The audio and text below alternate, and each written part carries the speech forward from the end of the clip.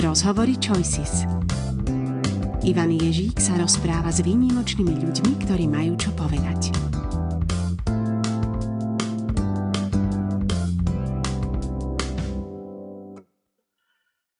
Hosťom dnešnej epizódy Rozhovorov Choices je teoretik a praktik umenia pomalosti Viktor Suchý. Ahoj, Viktor. Ahoj, dobrý deň. Viktor, teba niektorí poznajú možno z Novej Cernovky, z kabinetu pomalosti, ale ty si bol aj učiteľom slovenčiny, bol si aj knihkupcom, publicistom, moderátorom a možno na úvod, keď sa máme rozprávať o tej pomalosti, kedy si sa ty jej začal nejako tak profesionálne venovať? Rozmýšľal som nad tým, že či viem určiť nejaký presný čas a všetko mi to tak spadá do toho obdobia, ktoré bolo v angličtine označené, že I2K. Neviem, či si pamätáš, pred vyše 20 rokmi už teraz sme sa pripravovali na rok 2000 na prechod do nového storočia a nového tisícročia, aj keď je jasné, že to nastalo vlastne až prelomom 2000-2001, ale ten nebol až taký zaujímavý číselne možno ako ten prechod 99-2000. No a vtedy sa riešilo to, že či počítače zvládnu, vtedy sme sa najväčšmi báli toho, či počítače zvládnu tento prechod, že či ten číselník nastavený, či to nespôsobí, boli dokonca katastrofické scenáre, veľmi vážne sa o tom hovorilo, dokonca veľké peniaze niektoré vlády veľké peniaze investovali do toho, aby to počítače zvládli. Už menej sa hovorilo o tom, ako to zvládneme my, to je taká kuriozita aj v tom spätnom pohľade. A vtedy, v tom čase 98, 99, 2000, 99, 2000, myslím si, že vtedy, keď som študoval v Prešove, ale pracoval v Bratislave, takže som cestoval. Ja som si vtedy uvádzal, že žijem vo vlaku, ktorý premáva medzi Bratislavou a Prešovom. No a keďže som chodil tou severnou trasou takzvanou, tak som prestupoval v Kisaku. To je taká dedina, ktorú málo kto pozná, pretože pozná len staničnú budovu ako dôležitý prestupový bod. A tam som nejako mal čas na premýšľanie. Isté, že aj celú tú cestu pomerne dlhú vlakom, ale priamo tam na tej stanici som v čakáre nebola veľmi prítulná, tak som sa prechádzal po peróne a pozoroval, ako plynú, ako plávajú oblaky. A pri týchto pozorovaniach nejako som si tak to pospájal so svojou láskou k prírodopisným filmom, kde vlastne vďaka zrýchleným záberom môžeme pozorovať niečo, čo je veľmi pomalé, klíčenie rastlín napríklad. A zase naopak, mal som rád aj športové prenosy, teda radšej som hrával futbal, ale občas som si pozeral nejaký ten prenos v televízii. A tam zase spomalené zábery boli veľmi cenné, odhalovali nejaké situácie. Povedzme ešte v hokeji je to také markantnejšie, lebo to je oveľa rýchlejší, dynamickejší šport.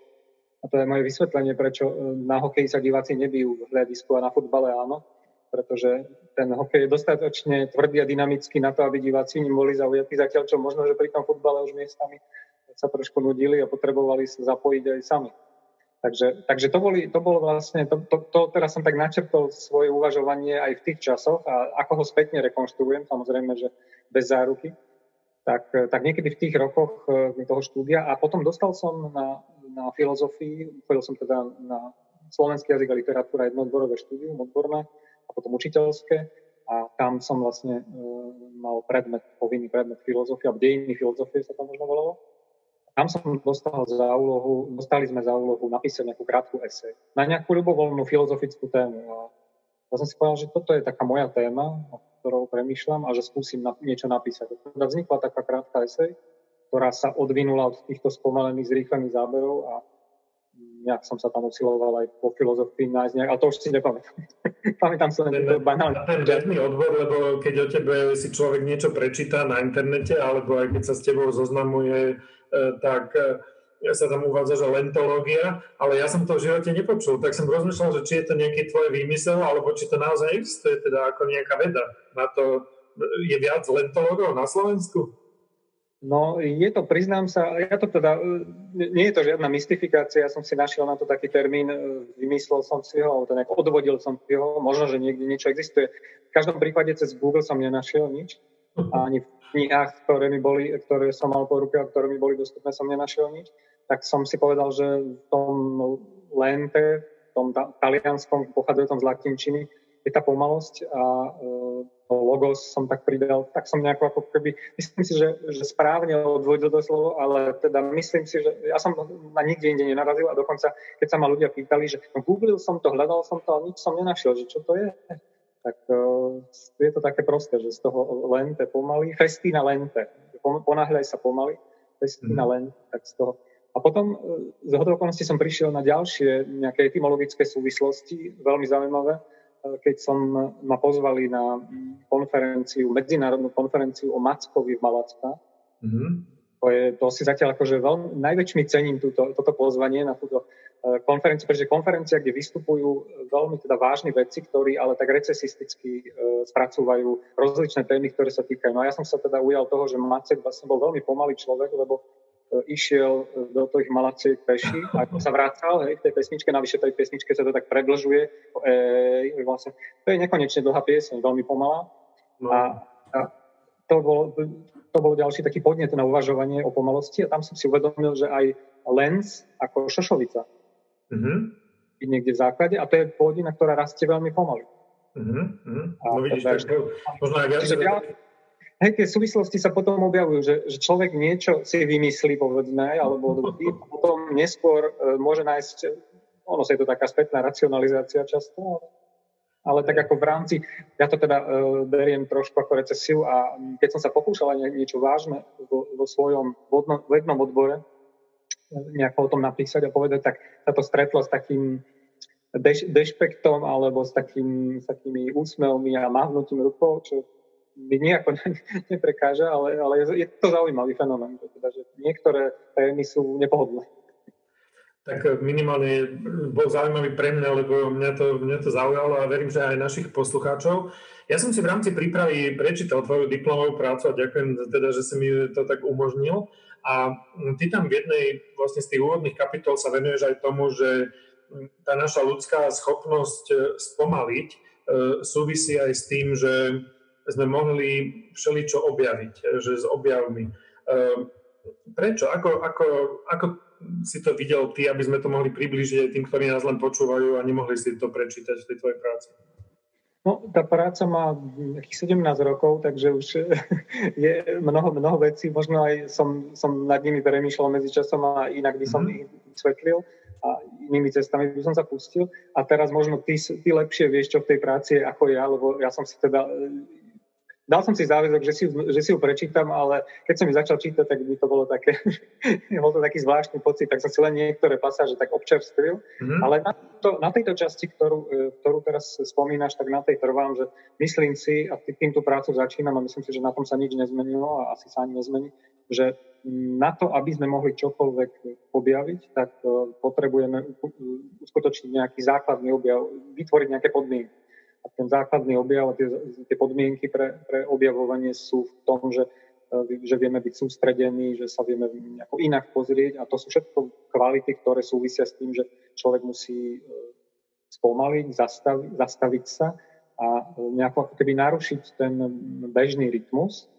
Čiže ak dokáže dosiahnuť nejaký iný rytmus a iné tempo, tak vtedy sa mu začnú veci ukazovať. A teda tak sa to stalo napríklad, môj obľúbený príklad je s Wilhelmom Röntgenom, keďže tam mám aj takú rodinnú väzbu, že môj starý otec, docent Eduard Suchy, bol jedným z takých zakladateľov rentgenológie na Slovensku vo fakultnej nemocnici s profesorom Čárským, chirurgom, tak oni teda sa venovali tomu, že veľa vecí objavili a veľa vecí zistili a on publikoval teda vedecké práce a zároveň sa stal teda obeťou svojho povolania, že to ožiarenie vtedy, tie dávky toho rentgenového žiarenia boli také silné, že on potom zhruba v takom veku, ako som ja teraz, tak žiaľ opustil tento svet.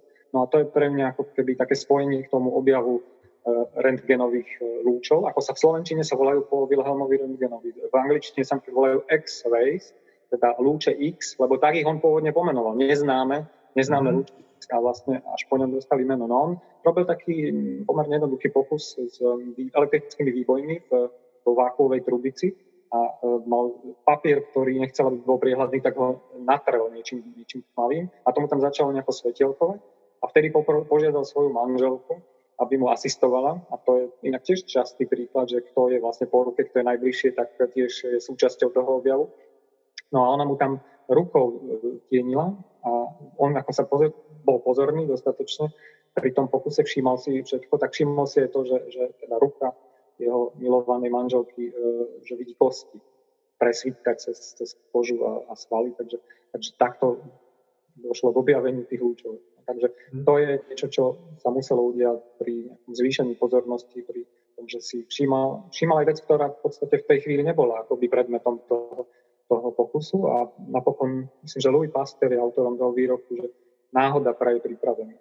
Tam diskutovať o tom, či je to náhoda, či vlastne niečo také existuje, alebo či to je len to, že človek je vnímavejší, pozornejší voči veciam, ktoré sa dejú okolo neho.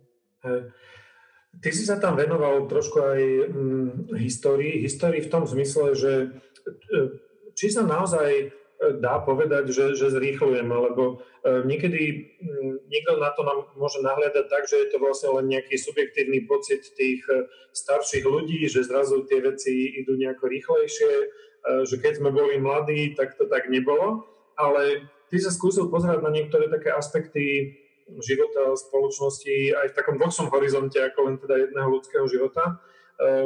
A je to tak, že aká je nejaká možno taká evidencia toho, že zrýchľujeme a možno, že aké to má také základné dôsledky, ktoré si možno nie úplne a hneď nám prídu na um? Tam by som najskôr možno schytil toho tvojho postrehu, ktorý je teda už dnes aj vedecky podložený, že čím je človek starší, tak tým mu čas ubieha rýchlejšie, subjektívne. Toto je psychologicky a nejako neurologicky podložené, existujú o tom knihy, že teda to nie je len pocit, ale že to je nejaký hlbší jav. A teda na tom sa ako keby dá postaviť aj vnímanie, že keď som s tým začal, keď som mal o 20 rokov menej, že ako som veci vnímal, ako ich vnímam teraz, že som ako keby veľa vecí, až teraz som pochopil, že čo som v tej práci napísal tými rokmi, že to je tiež taký zaujímavý jav. A zároveň teraz si uvedomím, že som taký pomalý, že ešte potrebujem odpovedať na predchádzajúcu otázku, alebo dokončiť tú odpoveď. Ty si sa ma spýtal, že či ešte existujú nejakí ďalší lentológovia. A nechcel som teda, aby to vyzeralo, že ja som si to vymyslel a ja som jediný lentológ, lebo to nie je pravda. A vtedy, keď som písal tú prácu, tak som nenašiel žiadnu relevantnú literatúru s tými svojimi vtedajšími schopnosťami vyhľadávať, ktoré teda zase neboli nejaké úžasné, musím povedať. Čiže určite niečo bolo, ale ja som teda sa k ničomu veľmi nedostal a čerpal som skôr z beletrie. Je román Milana Kunderu, ktorý o niekoľko rokov vyjde v slovenčine, ak všetko dobre pôjde, Lenteur, teda pomalosť. A tento román pre mňa, ja som to teda čítal v angličtine, keďže moja francúzština je dosť biedna, ale teda to bol jeden dôležitý impuls a Milana Kunderu, neskôr som si potom všimol, že citujú aj iní ľudia, ktorí sa tomuto venujú. A potom to bol Sten Nadolny, špeciálne pre videoverziu, keď ukážem jeho knihu. A tá sa volá vlastne Objavenie pomalosti a ja som si ten názov požičal, ale zdalo sa mi, že objavenie pomalosti bolo také trošku príliš sebavedomé, tak som to posunul na to objavovanie, že je to stále v procese a napokon ten proces sa ešte neskončil. Takže sú aj iní lentológovia. No a keď som už teraz po rokoch sa tomu vrátil tým, že som zakladal kabinet, tak znova sa vo mne oživila táto téma. Tak som prišiel na to, že v tých rokoch 99-2000 práve, na tom prelome takom zvláštnom, tak vtedy to viacerým ľuďom a mnohým ľuďom zišlo na viac menej to isté, ale a tá rýchlosť nášho bežného života, bežného odbežať, že sa dostala do takej nejakej fázy, ktorá už začína byť nepríjemná, alebo možno pre niekoho neznesiteľná. A teda začali sa jej venovať a ja som narazil na to, že napríklad autor, asi u nás najznámejší lentológ Karl Honoré, ktorý napísal takúto knihu Chvála pomalosti, tak on v tých istých rokoch sa venoval tejto téme. Samozrejme, že on ju spracoval trošku iným spôsobom. Ja som teda predsa len pre potreby tej diplomovej práce trochu sa aj dala iným smerom, aby mi to vôbec uznali. Ja som aj vďačný Jurajovi Briškovi, Petrovi Mlčakovi, Stanislavovi Rakusovi, ktorí v Prešove boli takí posvietení a otvorení, že umožnili mi písať takúto prácu. To nie je samozrejmosť. A teda Karl Honoré, a okrem iných ďalších je príkladom toho, že presne v tom istom čase nad tým uvažoval a od neho napríklad použijem príklad, aby som nespomínal na svoje bádanie a svoju diplomovú prácu. On tam napríklad v oblasti hudby mal veľmi zaujímavú kapitolu o tom, a to som potom konzultoval s hudobníkmi a s hudobnými skladateľmi, oni mi to potvrdili, že je to tak, že aj oni sa s tým stretli, že napríklad klasické skladby, také renesančné alebo barokové, že keď ich dnes hrajú hudobníci, tak ich zahrajú o niekoľko minút rýchlejšie, teda o niekoľko minút kratšie, že ich zahrajú o niekoľko tempa, ako keby rýchlejšie. Takže to je taký, ako keby, a v každej oblasti by sme našli asi nejaký takýto príklad toho, že sa veci zrýchľujú. Moja oblasť môjho záujmu je literatúra, a teda čítanie. Momentálne teraz sa venujem trošku aj, teda si čítam vo voľnom čase aj štúdie neurologov o tom, ako funguje mozog. A aký je rozdiel v tom, že či čítame z papiera alebo klasickú knihu, alebo či čítame na obrazovke nejakého prístroja. A že teda nie je to jedno, je to iný spôsob čítania. A že napríklad to hlboké čítanie, ja som to použil tak intuitívne tento termín už niekoľkokrát. A teraz som zistil, že to je akoby vedecký už ustálený termín, ktorý hovorí, že je to spôsob pomalého, pozorného čítania, kde človek vlastne zapája a trénuje a buduje, povedzme, empatiu, vzhľad a ďalšie takéto kvality ľudské, ktoré stále ešte verím, že sú pre náš život dôležité. V niektorých oblastiach vlastne dokonca aj vznikajú také, nechcem možno povedať, že hnutia, ale napadlo mi to jedlo, ako vyslovene ako slow food, lebo sa hýbu, pomaly, ale hýbu. Áno. Že nielen ako keby mnohí ľudia pod tlakom toho, že ako majú ako keby málo času, tak vyhľadávajú nejaké polotovary a že to naše stravovanie, alebo aj dokonca teda hotové jedlá, ale niečo proste rozmraziť a že tam asi sa to prejavilo nielen na tej aj kvalite možno toho stravovania, ale aj na tej celkovej kultúre toho stravovania, že aj tam sme výrazne ovplyvnení ako keby tým zrýchľovaním, že ako keby si myslíme, že je to nejaký zbytočný čas, alebo že môžeme niečo ušetriť a tiež je to možno len nejaký tlak, ktorý sami na seba ako keby dávame. No, fast food je asi najzreteľnejší jav, ktorý každý z nás vníma a vie o ňom, že je fast foodové, teda ako rýchle jedlo v doslovnom preklade, že rýchlo sa najesť a rýchlo, aj pripravuje sa to rýchlo, že tam ako keby vo všetkých bodoch toho je to rýchle. Akorát, že niektoré tie potraviny možno príliš dlho cestujú. A to, čo nemá byť pomalé, je pomalé. No? Čiže áno, fast food je teda, a existujú, ako si to správne povedala, hnutia slow food z pomalého jedla, aj na Slovensku, aj už boli nejaké podujatia, ktoré organizovali. Potom na Slovensku tiež funguje pomalé cestovanie, to sú také iniciatívy, agentúry možno, alebo občianske združenia, ktoré sa venujú tomuto. To som dokonca aj mohol si vyskúšať na vlastnej koži, kde sme boli na takej farme, kde sa v takom inom rytme a so zameraním na možno, že na trošku iné aktivity. Pri tom turizme a cestovaní teraz skoro nám umožnila si to vyskúšať, že necestovať ďaleko, ale ísť peši len tu na okolí a človek zistí, že aj Bratislava vlastne aká je zalesnená a koľko je tu miest, kde sa dá ísť na čerstvý.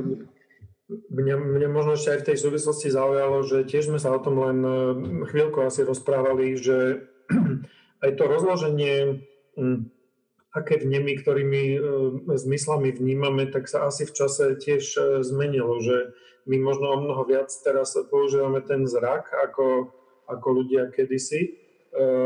Tiež to má nejaké dôsledky alebo nejaké prejavy v tom rýchlom a pomalom žití? Áno, tak keď už sa odpichneme od toho rýchleho jedenia alebo rýchleho stravovania skôr, tak čo sa týka chuti a čuchu, že teda ako keby nemáme veľké nároky na to, ako to jedlo má chutiť alebo ako má voňať. A že napokon, keď si zoberieme taký veľmi dlhý historický úsek, tak človek mal chuť a čuch z nejakého dôvodu nejako vyvinutý. Ako nie tak dobre, povedzme, ako pes, alebo iné zvieratá, ale aj to porovnanie so zvieracou ríšou je tiež veľmi zaujímavé, že prečo niektoré zvieratá majú ktoré zmysly silné. A človek mal voľakedy čuch a chuť na celkom slušnej úrovni na to, aby rozoznal, že či to jedlo je jedovaté alebo jedlé, že teda boli nejaké chuťové charakteristiky. Horké, povedzme, už signalizovalo, že treba si dať pozor. A zase sladké bolo jasný signál, že to asi bude v poriadku. No a takisto aj čuch, aj chuť mali túto takú funkciu takých nejakých signálov toho, že či je to v poriadku alebo nie je to v poriadku. Potom aj tých vitamínov.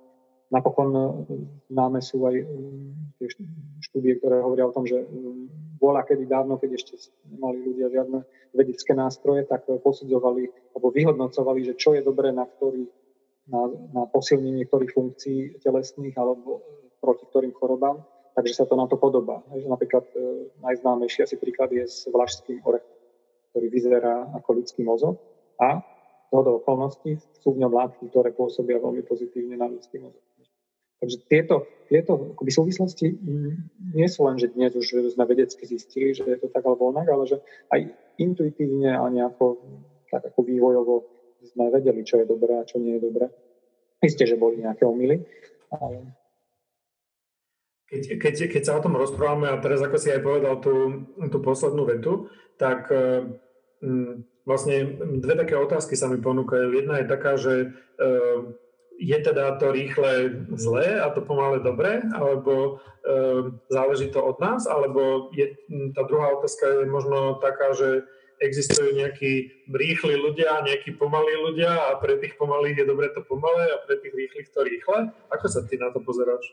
No, toto je pre mňa kľúčová otázka a často musím vysvetľovať, že teda to, že som nejakú zapomalosť, alebo že ju skúbam, alebo že ju ako väčšinou o nej hovorím ako o niečom pozitívnom, chladnom.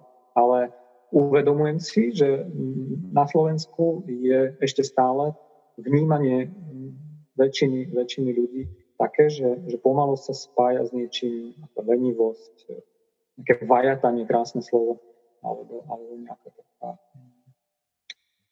taká asi možno odovzdanosť. Hej. Áno, alebo taká fatálnosť, možno odovzdanosť. To je teda veľmi veľa takých vecí, ktoré považujeme alebo vyslovene sú negatívne, tak sa spájajú s pomalosťou.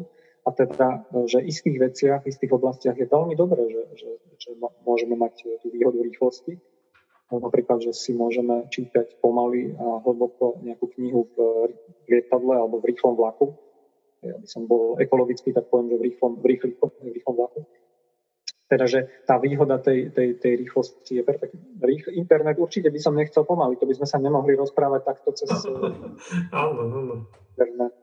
Takže je to veľký dar a veľká výhoda. A ja teda sám som človek, ktorý sa dá označiť za rýchleho a pre mňa je tá pomalosť aj terapiou, autoterapiou, že nikto iný mi to nepredpísal, som si to predpísal tak sám.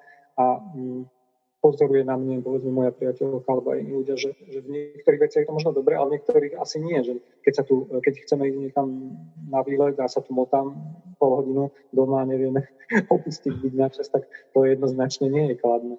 A ja mám napríklad veľmi rýchly metabolizmus a aj si musím trochu dávať pozor, aj teraz som si to uvedomil, už som myslel, že sa ma na to ideš spýtať, že prečo tak rýchlo hovorím, keď som len bolo. Takže mal by som asi hovoriť pomalšie, aby sa to dalo aj ľahšie vnímať. Môže človek má nejaký temperament, nejakú prirodzenosť a s tou by sa mal nejako vyladiť. Ale zase je pravda, že isté veci, čo sa týka stravovania, to sa mi podarilo trošku aj zmeniť jeho zloženie, aj to, ako sa mu venujem, až sa sústredím na priedenie a že teda to pohryziem. A to sú, zaujímavé, že to sú väčšinou také akoby banálne veci. Aj študentom, keď uvádzam príklady, tak dosť často sú to príklady nie nejaké zložité alebo z nejakej vysokej kultúry, ale vysvetľujem im napríklad, že aký rozdiel v tom, ako ľudia na Slovensku stoja v rade pri pokladni v obchode a ako to je povedzme v Británii. Že možno tam vidieť nejaké takéto medzikultúrne rozdiely a z toho tiež potom plynú nejaké závery aj pre pomalosť a rýchlosť. To znamená, že keby som to mal nejako zhrnúť, tak rýchlosť je vynikajúca vec, len treba vedieť, kedy byť rýchly a pomalosť je výborná vec, keď je teda na mieste. Mm-hmm. No, jeden asi z takých javov je možno aj to, že niekedy ako keby sa domnievame, že niečo musíme urobiť rýchlo, tak sme teda netrpezliví, niekedy nevieme udržať pozornosť pri niečom, že to veľa tých výskumov nejakých hovorilo o tom, že ten nejaký attention spin, že sa pohybuje možno v nejakých pár sekundách a že ak sú nejaké videá na internete alebo ja neviem, nejaké iné veci, ktorými niekto chce zaujať niekoho druhého, tak ho musí zaujať v tých prvých sekundách, lebo inak sa mu to vlastne nepodarí. Ale aj sociálne siete, že vystrieda v tom vývoji sociálnych sietí vznikajú stále nejaké ďalšie a ďalšie, kde tie nároky na to dostať niečo do krátkeho času sú ako keby o mnoho väčšie. A že kam to môže viesť? Že či je to niečo, čo je nám ako keby prirodzené, že takto nejako ide a bude to aj týmto smerom pokračovať, alebo sa domnievaš, že možno ani nie, že aj to, že sa o tomto rozprávame, je znakom toho, že ľudia si začínajú uvedomovať, že možno to nie je len tá jedna možná dobrá cesta? Režisér Stanley Kubrick mal taký výrok, že vždy sme sa báli, že čo nám spravia roboty, alebo že ako to bude s tými robotmi a že nám nejako zasiahnu do života, ale v skutočnosti my sami sa stávame robotmi, alebo už sme sa stali robotmi. To len tak parafrázujem, nepamätám si to presne, lebo to je aj moje pozorovanie, že som tiež vždy uvažoval nad tým, že ako budeme toho robota budovať mimo svojho tela a z čoho budeme montovať a ako bude fungovať umelá inteligencia. Ale v skutočnosti je to, áno, na jednej strane my vytvárame niečo takéto a na druhej strane my sami ako keby sa meníme. To znamená, že už tým, že sú úžasné všetké protézy, náhrady, že bionická ruka, povedzme, alebo že vo vnútri ľudského tela už sú tiež technológie a že tak ako keby už sme takí trošku kyborgovia a že sa tak meníme, čo niekomu môže veľmi kvalitniť, predĺžiť, zachrániť život, ale zase na druhej strane ani na to nepotrebujeme tú technológiu operovať do tela, aby sme si všimli, že napríklad, keď už som spomínal tie pokladne a pokladníkov, pokladničky, tak že oni, som si uvedomil pri nejakých technických výpadkoch a takýchto situáciách, že málo kto z nich si vie spočítať v hlave, čo vlastne sa deje. Že keď prijíma nejakú bankovku, že ako má vydávať. Ja som pracoval teda v obchode, v knihkupectve, tak som si sa vždy spoliehal na to, že si to viem spočítať. A pri vydávaní vlastne, že keď človek dostane nejakú bankovku, tak si to vie hneď ako keby, že A do 5, A do 10, že taký ako keby veľmi primitívny spôsob je to, ale je veľmi dobrý a takisto netreba sa nechať zblbnúť, keď zákazník začne vymýšľať, že a viete čo, nie, radšej vám dám takto, tak to vznikajú chyby. A on ani nechce podviesť, ale teda, že vznikne takto nejaká chyba. Čiže to také ako keby úplne v základných veciach sa dá vypozorovať, že keď už dnes pokladníci a pokladničky sú v podstate ako stroje, že sa splinie s tou pokladňou, tak ako mal Marshall McLuhan tú teóriu o tom, že všetky médiá sú predĺženiami ľudského tela, tak toto je vlastne podobný prípad, že my už sa tak predĺžujeme a naťahujeme, že už sme ako keby v takom spojení, niekedy vo veľmi, je to taká symbióza, ako huby s rastlinami, povedzme, ale niekedy my s tými technológiami symbiotizujeme tak, že nám to škodí. Niekedy je to výhoda a pozitívne. A pri tých výskumoch, neurologických výskumoch čítania, tam vychádzajú na povrchu veľmi, veľmi zaujímavé veci o tom, že ako sme netrpezliví, ako nie sme schopní venovať pozornosť. Alebo je to potom ten známy mýtus o multitasking. Že vlastne multitasking v podstate ľudský mozog nie je schopný, neexistuje, ale že je to také rýchle prepínanie. No áno, sme veľmi šikovní, veľmi schopní v tom rýchlom prepínaní a má to aj obrovské výhody v našom živote, v súčasnom, modernom meste, ale zároveň niečo tým aj strácame. Tak vždy je otázka, že či to stojí za to, alebo nie. To je možno taký dobrý postreh, ako si to teraz postavil, že či nám to stojí za to, že to je len možno také dať tomu tú sekundu toho zvedomenia si a premýšľania o tej skutočnosti, keď ju vypozorujeme niekde. Lebo ono je to všade prítomné, keď sme sa o tom rozprávali, tak mne napadlo naozaj, ja som si spomenul aj na príklady z filmov, že dĺžka strihu pri jednotlivých, alebo dĺžka záberu, teda tie strihy sú o mnoho teraz také častejšie a tie zábery ako keby krátšie a mnohokrát to vedie k takému až zjednodušovaniu, až možno k takej nejakej infantilizácii tej výpovede, čo teda samozrejme znižuje nejaké nároky na toho diváka, pretože a možno aj ako keby nevieme doceniť, čo by tam ako keby mohlo byť, keby sme si na to trošku dali čas. Takže ukazuje sa nám, Viktor, že to spomalenie má zmysel sa o ňom rozprávať. Čo sa teda môže udiať, ak človek by dokázal si zvedomiť a skúsil by spomaliť v nejakých okamihoch alebo v nejakých situáciách? V čom mu to môže byť prospešné? Napríklad to stres, myslím si, že veľmi veľa ľudí dnes má už problém, dostávajú pod tlak a že sú v strese.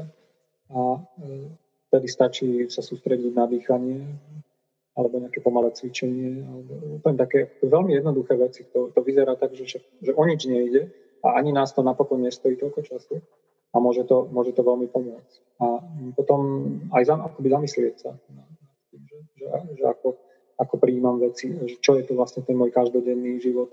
To je napríklad úloha sviatkov, že sviatky boli pôvodne myslené a ľudia ich slávili preto, aby jednak sa stretli, boli spolu, ale zároveň aby si uvedomili, že život, najmä v tých obdobiach predtým v stredoveku, takže aký život krátky a krehký.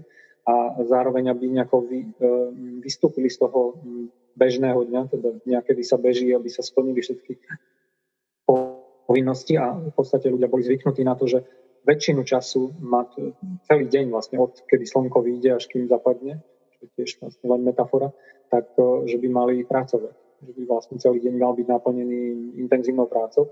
My už žijeme v dobe, keď máme voľný čas a máme ho ako keby čím ďalej tým viac, niekedy až priveľa a nevieme, ako ho vyplniť. Že to sú úplne akoby opačné problémy, ale v zásade to znamená to isté, že ten sviatok tiež potrebujeme na to, aby sme vystúpili z toho. Povedzme, že niekto u nás teraz v ponedeliach pracuje. Má to naopak, že má toľko voľného času celý týždeň, že potom potrebuje ten sviatok osláviť prácou. Ako 1. máj sme zvykli oslavovať.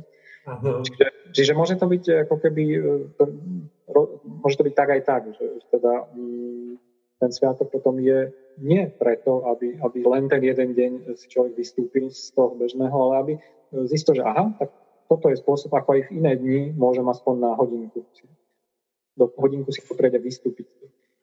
Lebo možno, že sme niekedy na seba taký príliš aj prísni v zmysle očakávania nejakých výkonov alebo nejakých správnych postojov alebo zapadnutia proste do niečoho.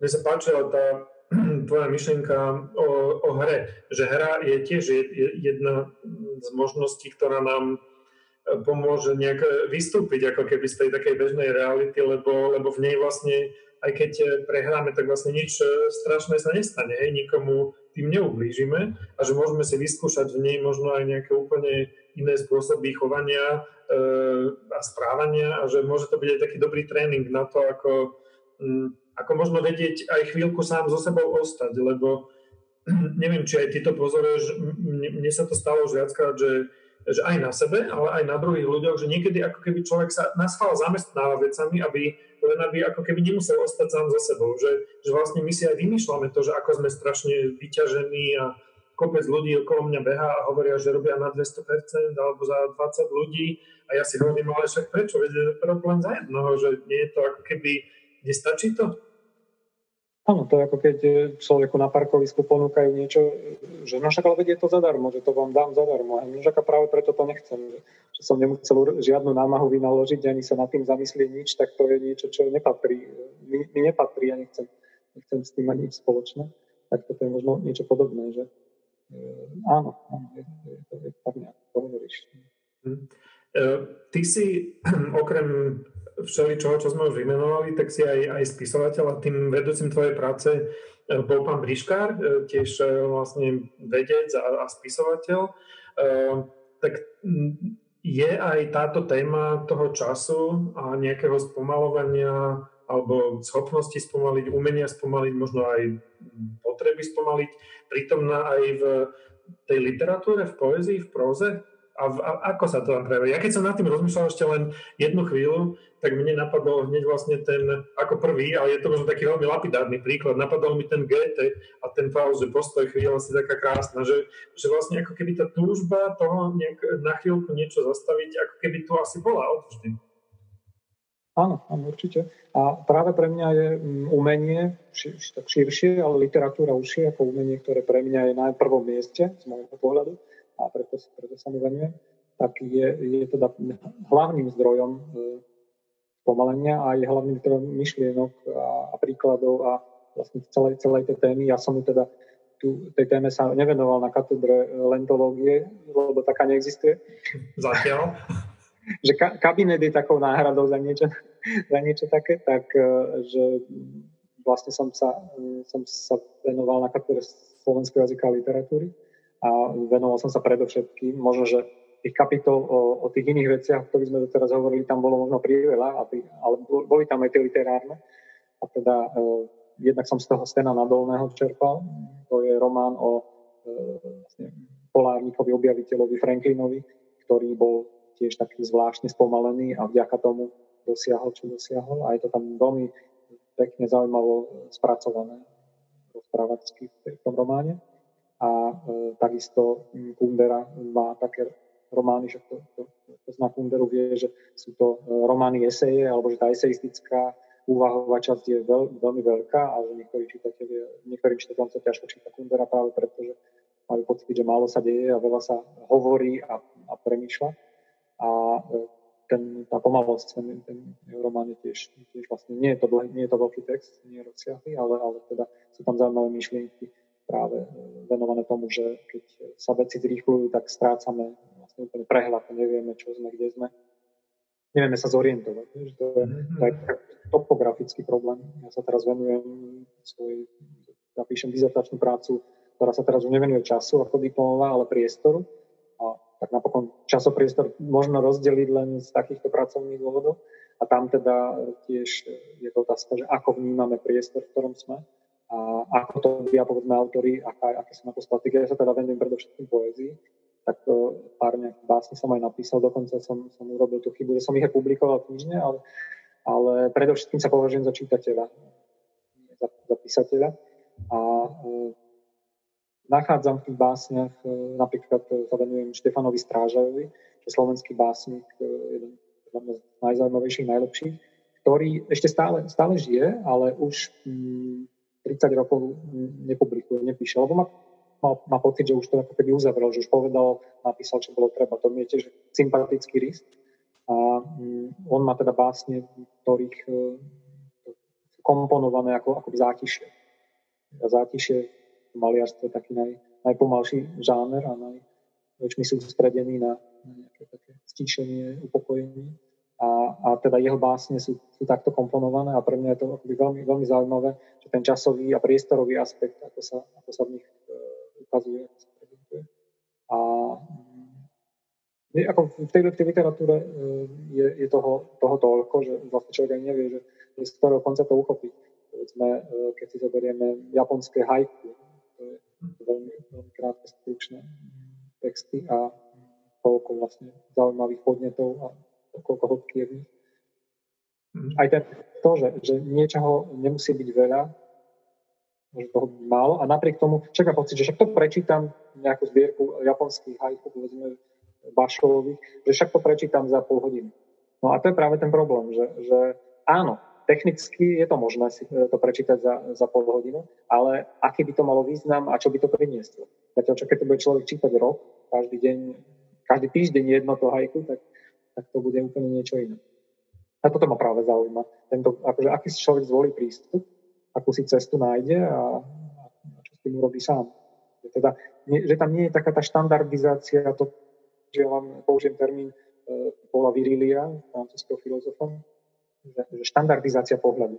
Že ako keby sme vychovávaní a naučení a teraz s médiami veľmi udržiavaní na nejakej jednej dráhe vnímania a ako keby tie individuálne pohľady trochu zanikajú, tie individuálne spôsoby. Aj keď zase si myslím, že žijeme časy, ktoré tomu, kto chce, tak ponúkajú obrovské možnosti, že ten internet je to, čo vlastne vymyslel Jorge Luis Borges, nekonečná knižnica babylonská, tak v podstate on je vynálezcom. Pre mňa je Borges, spisovateľ, vynálezcom internetu, podobne ako ďalší spisovateľ Jules Verne je vynálezcom mnohých technických zlepšení. Alebo povedzme... A myslíš to tým, že to boli prví ľudia, ktorí si to vedeli predstaviť a nejak otvorili tú tému? Ako keby... Tak to vnímam, že najdôležitejšie je, ako aj keď ideme nakupovať do takého toho švédskeho nábytkárstva, tak je tam na nálepke napísané, že ten nápad je zo Švédska a vykonané už je to v nejakej inej krajine. V Rusku napríklad poháre som si všimol. Takže že toto je podľa mňa dôležité, že dôležitý je ten software a tá idea, ten nápad. Už tá realizácia ako keby je menší problém. To znamená, že z môjho pohľadu aj internet bolo najťažšie si predstaviť a vymyslieť, tak ako to urobil Borges, ale aj iný pred ním, povedzme, aj v Biblii by sme asi našli pasáže, ktoré by nám smerovali k niečomu podobnému. Takže napokon Biblia je tiež, to vyzerá, keď sme hovorili o jednej knihe a pritom hovoríme o celej knižnici a tradícii, čiže tiež už to trochu pripomína nejaké také takmer až nekonečné vedenie. Najmä keď si spomenieme na to, že čo cirkev sa pokúšala vlastne to zredukovať a získať na tým kontrolu, čo je veľmi ťažké. A napokon apokryfné evanjelia vychádzajú knižne stále znova, akoby nové texty, ktoré boli objavené na tých zvitkoch od mŕtvého mora. Takže to je podobný princíp. Čiže keď sa človek pozornejšie pozrie, tak potom ten princíp môže sledovať ako keby hlbšie. Samozrejme, že ja to beriem tak akoby s rezervou, že Borges je vynálezca internetu, ale to za úvahu. Ako sa tak rozprávame, tak možno by poslucháči mohli mať ten dojem, že vlastne sa bavíme o niečom novom, ale možno zase na druhej strane ani veľmi nie, lebo tá myšlienka asi, že všetko plynie, že tá zmena je možno permanentná alebo neprestajná, ani neviem, ako to mám čo najlepšie povedať, že tá myšlienka jednoducho nie je nová, že tá myšlienka tu asi bola odvždy. Je niečo také aj z tých starších dôb, čo sa ti zdalo zaujímavé a inšpiratívne aj pre tie tvoje skúmania, že čo si tam objavil možno aj v tých filozofoch, alebo neviem, v nejakých iných kultúrach? Aj to, ale aj teraz som si spomenul na to, že vždy človek chce začať nejakým zaujímavým citátom alebo odcitovať nejakú autoritu. A keď som sa venoval pred rokmi fenoménu času, tak som opakovane vo takmer všetkých knihách, ktoré som chytil do ruky, ktoré sa tejto téme venovali, či už boli z oblasti fyziky, biológie, umenia, jazyka napríklad. Jazykovede je to veľmi zaujímavé, to je samostatná kapitola. Tak som naražal na to, že keď sa hovorí a píše o čase, tak väčšinou sa začína citátom Augustína Aurelia, svätého Augustína, ktorý hovorí, že keď mám, že viem, čo je čas. Samozrejme, že to viem, tak intuitívne. Ale že keď sa ma niekto spýta, aby som to sformuloval a povedal, tak vtedy zistím, že vlastne neviem. Je to taký ako keby jasný fenomén, ktorý pociťujeme, prežívame a sme v ňom. Nemôžeme byť mimo neho, nedá sa to. Ale ako náhle to máme nejako sformulovať, a to o tom svedčia aj tie knihy z fyziky, ktoré som o tom čítal, netvrdím, že som všetko pochopil, ale tie teórie sú fascinujúce, že ako keby v istom bode vývoja fyziky bol čas tak až suspendovaný, že sa od neho odhliadalo, čo pre mňa je až také nepochopiteľné, a potom vyšla kniha Znovu objavený čas, ktorá ako keby tak nejako resuscitovala túto myšlienku temporality takých kvantovej oblasti, v ktorej sa ťažko sa to aj vysvetľuje. Čiže toto je taký ten citát, ktorý stojí na začiatku a ktorý vystihuje to, že aké je ťažké niekedy hovoriť o takej úplne základnej a jednoduchej veci, ako je čas. A potom, keď už som spomenul tú jazykovedu, tak mi zišiel na príklad, keď hovoríme, že o hodinách chceme v jazyku vyjadriť ten zvuk citoslovcom, onomatopoickým, tak nepovieme tik-tik, alebo tak, ako by to správne malo byť, ale povieme tik-tak. Čiže už nejako konceptualizujeme a už vlastne vytvárame nejakú trošku fikciu toho, že tie dva zvuky sa odlišujú. Možno je tam predstava toho kývadla. Ale už je to zároveň do istej miery možno fikcia, alebo to aj podhaluje to, ako funguje jazyk. V jazyku, keď sa povie biela káva, je to niečo, čo nie je ani biele a nie je to ani káva. Ale že aj fungovanie jazyka ako keby vytvára nejakú predstavu, že existuje nejaké ja, ktoré sa nejako vzťahuje k vonkajšiemu svetu. A to sa dostávam k tým východným alebo iným civilizáciám a kultúram, ktoré toto vnímanie nemajú. Nehovoria o nejakom ja, ktoré je odlišné od sveta, A to je niečo, čo keď s tým človek začne u nás, tak niekedy mu tak povedia, že no, to sem nepatrí, to je z Ázie. A potom by som povedal, dobre, a papier nie je z Ázie a kresťanstvo nie je z Ázie a všetky tieto veci, na ktoré prisaháte. Takže to je kuriózne. Poďme ešte na chvíľku možno k tomu tvojmu kabinetu pomalosti, lebo je to podľa mňa taký zaujímavý nápad. Čo si ty predstavoval na začiatku, že bude jeho nejaká úloha, alebo ako možno ten nápad vznikol?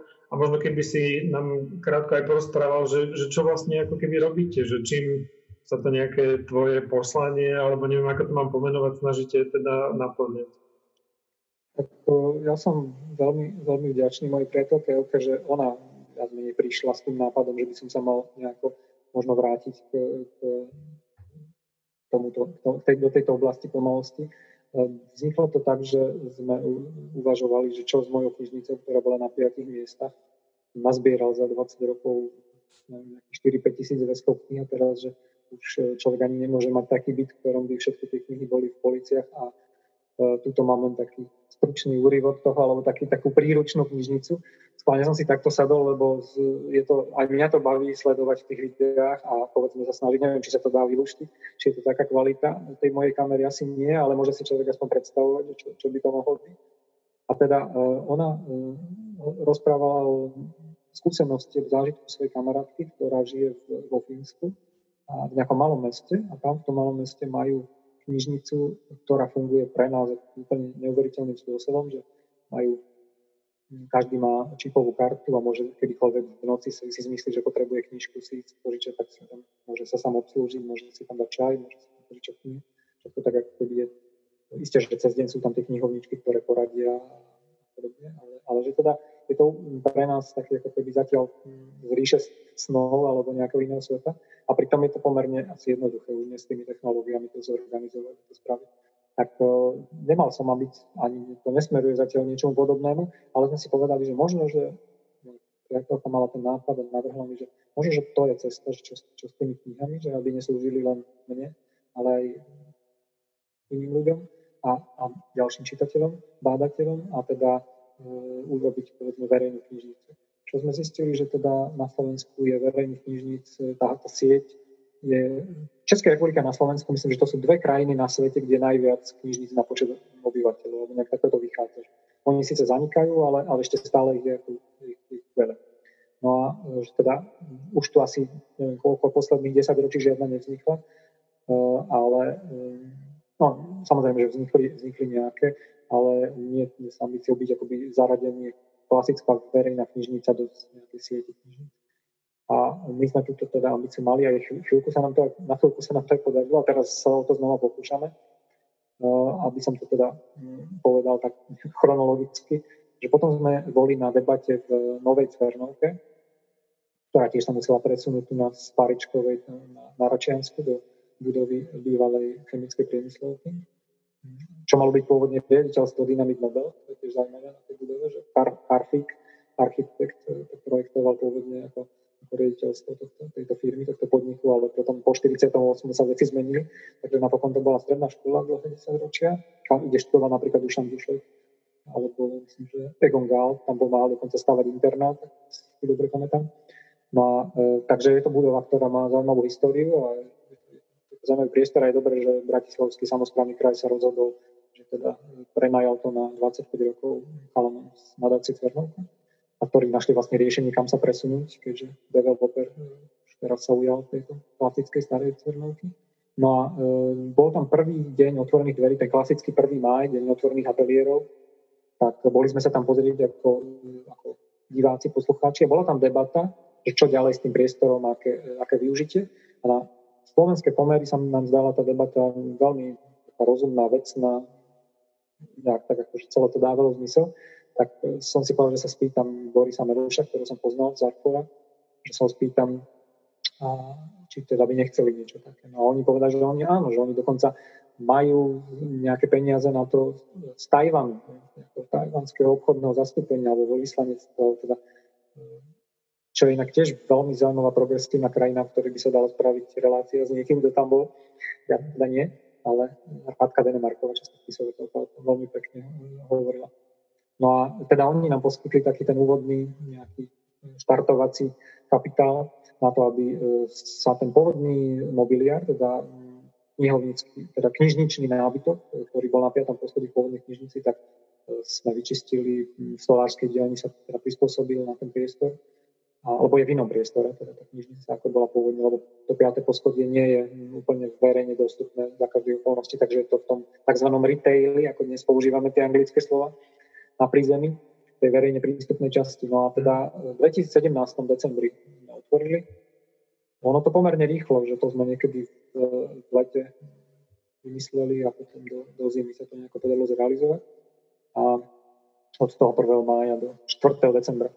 No a teda ten nábytok je pôvodný, tá miestnosť tiež je maximálne odkrytý pôvodný strop a lampy sú také, že v nejakej základnej škole išli vyhodiť, tak sme ich zachránili. A vďaka architektom a vďaka ďalším ľuďom, stolárom a povedzme, takto sa urobil ten priestor pomerne rýchlo a dobre funkčne.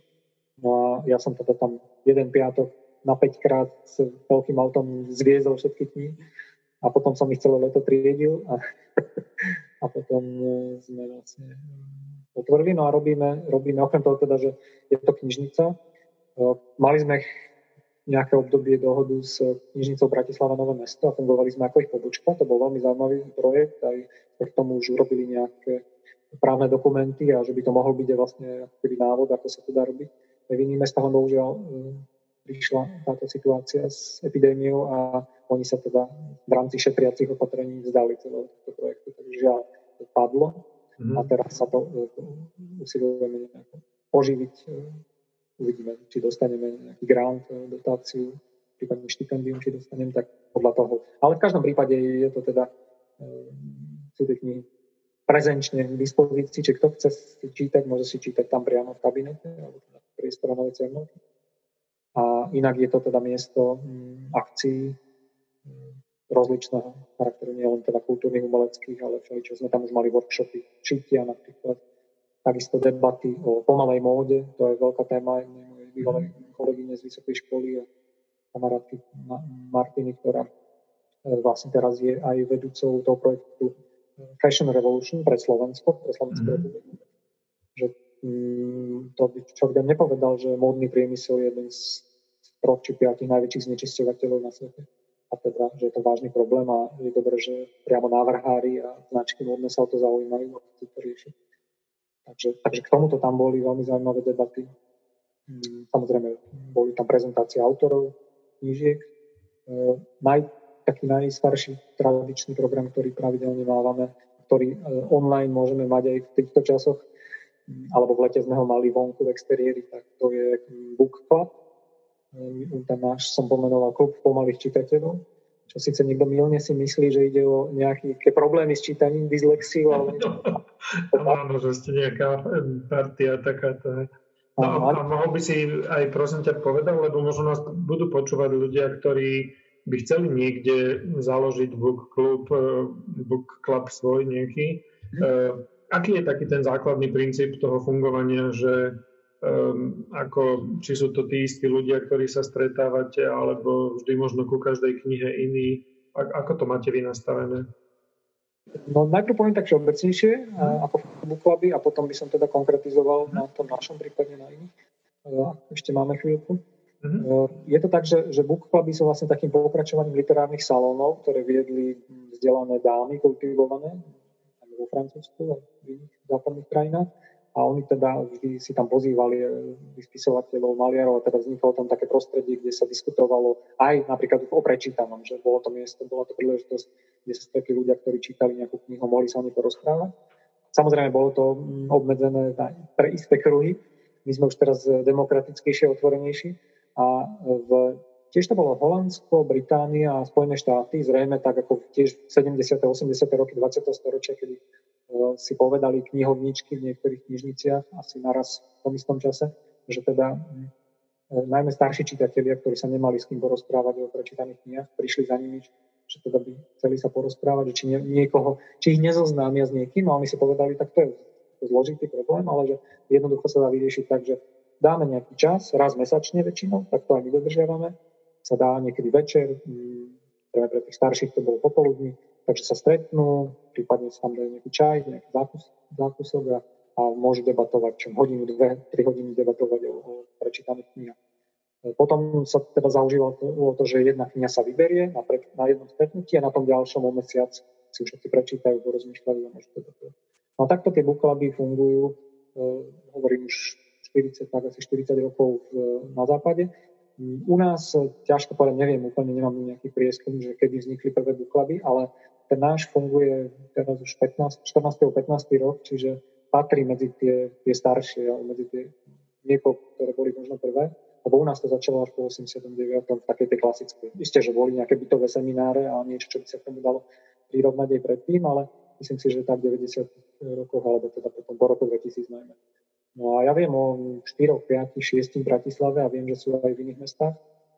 Niektorí členovia sú takí, že chodia aj do 2 povedných book clubov, keď stíhajú čítať. No a teda je to tak, ako som už popísal, že sa raz mesačne, každý mesiac sa stretávame, vyberieme buď spoločne, alebo ja ju nejako určím, alebo dám hlasovať. Rozličné sú tie spôsoby. Klasicky teda book club je tak, že buď v knižnici, alebo u nás sú častejšie teraz tie bytové, že v súkromí. Že niekto dá svoju obývačku k dispozícii a u nás sa stretávajú. Čiže tam je jasné, že ten okruh je uzavretý. Tak to bolo vlastne aj u nás Zula Šeršeňová, ktorá vtedy robila Vikare, teraz robí Slovakte, redaktor. Ona to iniciovala a vlastne pospájala svojich známych kamarátov, o ktorých vedela, že radi čítajú z rozličných oblastí. Že my sme sa tam prvýkrát stretli a zoznámili mnohí z nás. Niektorí sme z oblasti literatúry, ale niektorí boli úplne z iných, že riaditeľka nejaké firmy a podobne. A teda to vydržalo niekoľko rokov, potom z nejakých dôvodov to prestalo, potom sme sa stretávali v knižnici Goetheho inštitútu. Čiže tam už to bolo také, že otvorenejšie, že už keď niekto videl a počul, že sa mohol nejako pridať. A teraz sme to urobili úplne otvorené, že je to facebooková udalosť, je to v programe Novej Cvernovky, ktokoľvek má chuť, tak môže prísť. Samozrejme, že bol by problém, keby prišlo 30, 40 alebo viac ľudí, lebo by sa nedostali k slovu, ale chvála Bohu, zatiaľ to tak vychádza, že sme taká stabilná skupina 10 až 15, ktorí sa stretávame, občas niekto vynechá a potom tak raz, teda každý mesiac príde 1, 2 prídu noví, s tým, že jeden potom ostane s nami a jeden nie. No nie je to pre neho možné. Však musí zistiť, musí si to nejako overiť, vyskúšať. Predsa je to taká situácia trošku možno komunikačne intenzívnejšia a možno, že je tam istá miera takého vstupu do súkromia, keď človek rozpráva o knihe, tak vlastne rozpráva o tom, ako ju on čítal, teda rozpráva o sebe. A je to veľmi zaujímavé. Takže veľmi jednoducho sa dá taký bytový, samozrejme, že keď máte väčšiu obývačku, kde sa zmestí tých 10 ľudí, tak a poznáte takých ľudí, tak si ich pozvať. Alebo potom sa to dá aj tak, že viem, že z nich stretávajú aj takže v reštaurácii alebo v kaviarni. Niekde, áno, a porozprávajú. A tá tvoja rola toho, neviem, či to poviem správne, nejakého hostiteľa alebo toho človeka, ktorý je tam, tak je taká skôr ako keby facilitačná, že niekto ako keby umožňuješ tú diskusiu, alebo je tam výrazný ten tvoj vklad v tom nejakom, ja neviem, zasadení toho diela do kontextu, alebo niečoho o tom spisovateľovi, alebo skôr si to vždy niekto iný pripraví z tých ľudí? Bol som na takom book clube, kde mali také, že si zvolili nejakú tému, že vojna v literatúre, a stretli sa a každý mal kôpku kníh alebo zoznam a hovorili vlastne ja som si ho nazval tak pracovne, že sa tak ako zahlcovali trošku. Ale samozrejme, že pre niekoho, kto sa chce zorientovať a mať nejaký prehľad, tak môže to byť výborná vec.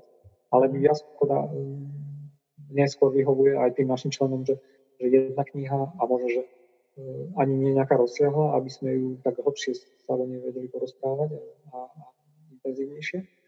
Takže u nás to funguje tak, že ja viac menej len mám nejaké úvodné slovo a nesnažím sa, akože som pripravený to trochu moderovať, ale zatiaľ musím povedať, že môžem sa pochváliť, alebo môžem pochváliť našich členov, to bolo diskutujú veľmi kultivovane a že netreba ich ani nejako vyzývať, netreba ich prerušovať a neprekrikujú sa, že nič také. A teda nie vždy sme všetci v zhode. Že dochádza tam, a to je najzaujímavejšie, keď sú rozličné názory aj opačné a sú sa argumentmi si to vydiskutovať. Toto je, myslím si, že cenné. Takáto kultivovaná diskusia. Nevždy sa držíme celé tie 2 hodiny, lebo my to máme od 7. do 9. večer. Nevždy sa celé tie 2 hodiny držíme tej jednej knihy a tej témy. Často odbehneme niekam inám. Ale... Áno, lebo tak asi to ponúka aj také rôzne odbočky, presne ako hovoríš, že v tých knihách zvyčajne popri tom, že je tam teda samozrejme nejaký dej a nejaké postavy, ale je tam mnoho vecí, ktoré môžu byť inšpiráciami pre nejaké také odbočenia a debaty práve také o tomto. Ale mne sa to páči, ako o tom hovoríš, lebo možno to povzbudí aj ľudí, že nemusíme možno byť literárnymi vedcami alebo nejakými v tej literatúre až tak veľkými odborníkmi, ale predsa sa môžeme o tých knihách rozprávať. Niekedy ľudia majú trošku možno obavy, že keď sú tam literári, bude vyzerať. My sme dokonca urobili tak, že prišiel priamo spisovateľ alebo spisovateľka. Denisa Fulmeková bola napríklad 2-krát a myslím si, že mala dobrú skúsenosť. Takisto bola vydavateľka posledne, predtým bol prekladateľ Janoš Strasser, keď prekladal niečo z ruštiny, tak sme zavolali. Čiže je to tak, že niekedy je tam aj priamo zúčastnený človek, čo niekedy môže byť hakivý, keď človek chce kritizovať alebo sa mu niečo nepáči. Tak... Ale zase treba sa naučiť to sformulovať tak, aby to prijal, prípadne vysvetlil aj ten, kto sa toho zúčastní. Čiže to môže byť niekedy ako keby, že ľudí môže aj odrádzať. Uznávam, že nie každý chce ako keby nejakú úplne vysokointelektuálnu debatu, takú relaxačnú, ale u nás tie debaty, ja sa teda dúfam, že sa mi to darí netlačiť do nejakých takýchto. Ja práve nie som literárny vedec, ale ako čitateľ, ktorý môže tak tomu isté, že ja sa možno neviem úplne odpútať od nejakého spôsobu vyjadrovania o knihách, že človek je profesionálne deformovaný, ale zase je to veľká príležitosť počúvať ľudí, ktorí nie sú v tejto oblasti, že aké oni nachádzajú slova a vety a ako oni vlastne, pre mňa je veľmi zaujímavé, že ako čitateľ pristupuje ku knihe, čo to pre neho je fikcia, ako sa s ním vysporadúva, ako čo v tej, ktoré zložky si všíma, to je veľmi zaujímavé. No mám, Viktor, na teba úplne poslednú otázku a tá možno bude súvisieť aj s tým, čo bolo niekedy aj na začiatku, že vlastne si bol učiteľ slovenského jazyka. Vlastne učíš stále, ako sme sa rozprávali, že stále v tom pokračuješ. Tak aká je tá tvoja rola, alebo je ich viacero v tej spoločnosti v rámci kabinetu, alebo možno aj v rámci školy? Cítiš sa viac učiteľom, alebo si viac nejakým tým bojovníkom pokojným, alebo si tým liečiteľom? Ako ty sa vnímaš v týchto roliach?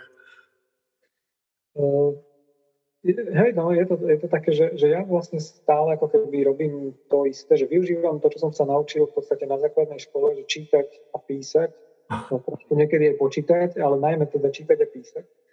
A že teda pre mňa je to čítanie taký fenomén a knihy. To som čiastočne zdedil, čiastočne som sám sa k tomu nejako dostal. Čiže to je tá oblasť, ktorej sa venujem. Ale pre mňa čím ďalej, tým to má širšie hranice. Čím ďalej, tým viac vecí do toho spadá.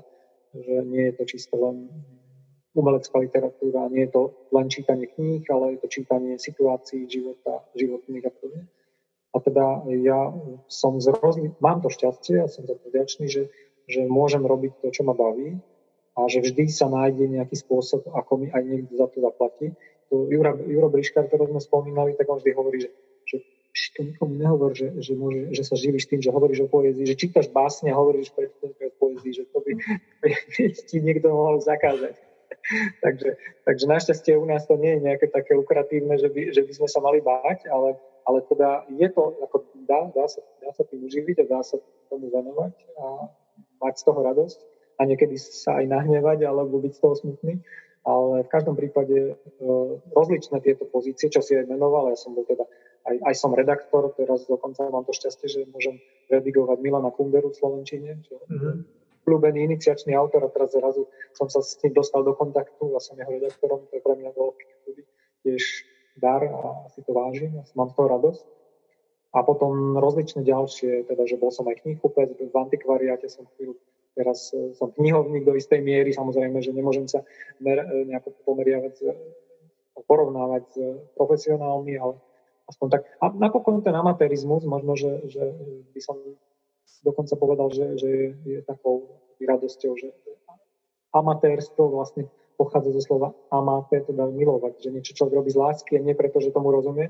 Tak ja dúfam, že mu to trochu rozumiem a možno, že tej lásky je tam niekedy viacej a toho nadšenia ako toho profesionálneho, vedeckého a podobne. Ale tak usilujem sa byť teraz v tomto strednom veku aj vedcom a nejako seriózne bádať a pracovať. Ale najväčšia radosť, akože isté, už aj tá vedecká práca ma baví a je pre mňa zaujímavá, ale pre mňa je dlhodobo ako keby to, k čomu sa stále vraciam a pričom dúfam už teraz zostanem to, že môžem byť v kontakte s ľuďmi, s mladými ľuďmi, so študentmi a že to je také, že tá komunikácia, že ja sa od nich učím, oni sa učia odo mňa, že tá dynamika že ide všetkými smermi. A toto dokonca aj teraz cez internet vlastne. Teraz, ja mám teraz seminárnu miestnosť tu v obývačke, takže aj to je na jednej strane veľká výhoda, na druhej strane nevýhoda, že to osobné stretnutie to nenahradí. Ale myslím si, že pár mesiacov a budeme sa zase stretávať osobne. Dúfajme, že hej.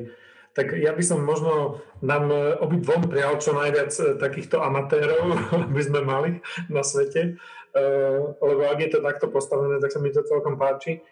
Ďakujem ti, Viktor, veľmi pekne, že si našiel čas a aj za tú prácu, lebo je to, myslím si, že je to veľká inšpirácia pre mnohých ľudí, ktorí o tom sa majú možnosť nejakým spôsobom dozvedieť a prajem ti, aby sa ti darilo aj v tej práci v kabinete, aj v tej pedagogickej, aj teda možno v tej inej tvorivej, pre ktorú sa rozhoduješ a budeš sa aj venovať. Ďakujem ti veľmi pekne za rozhovor. Ďakujem veľmi pekne aj ja.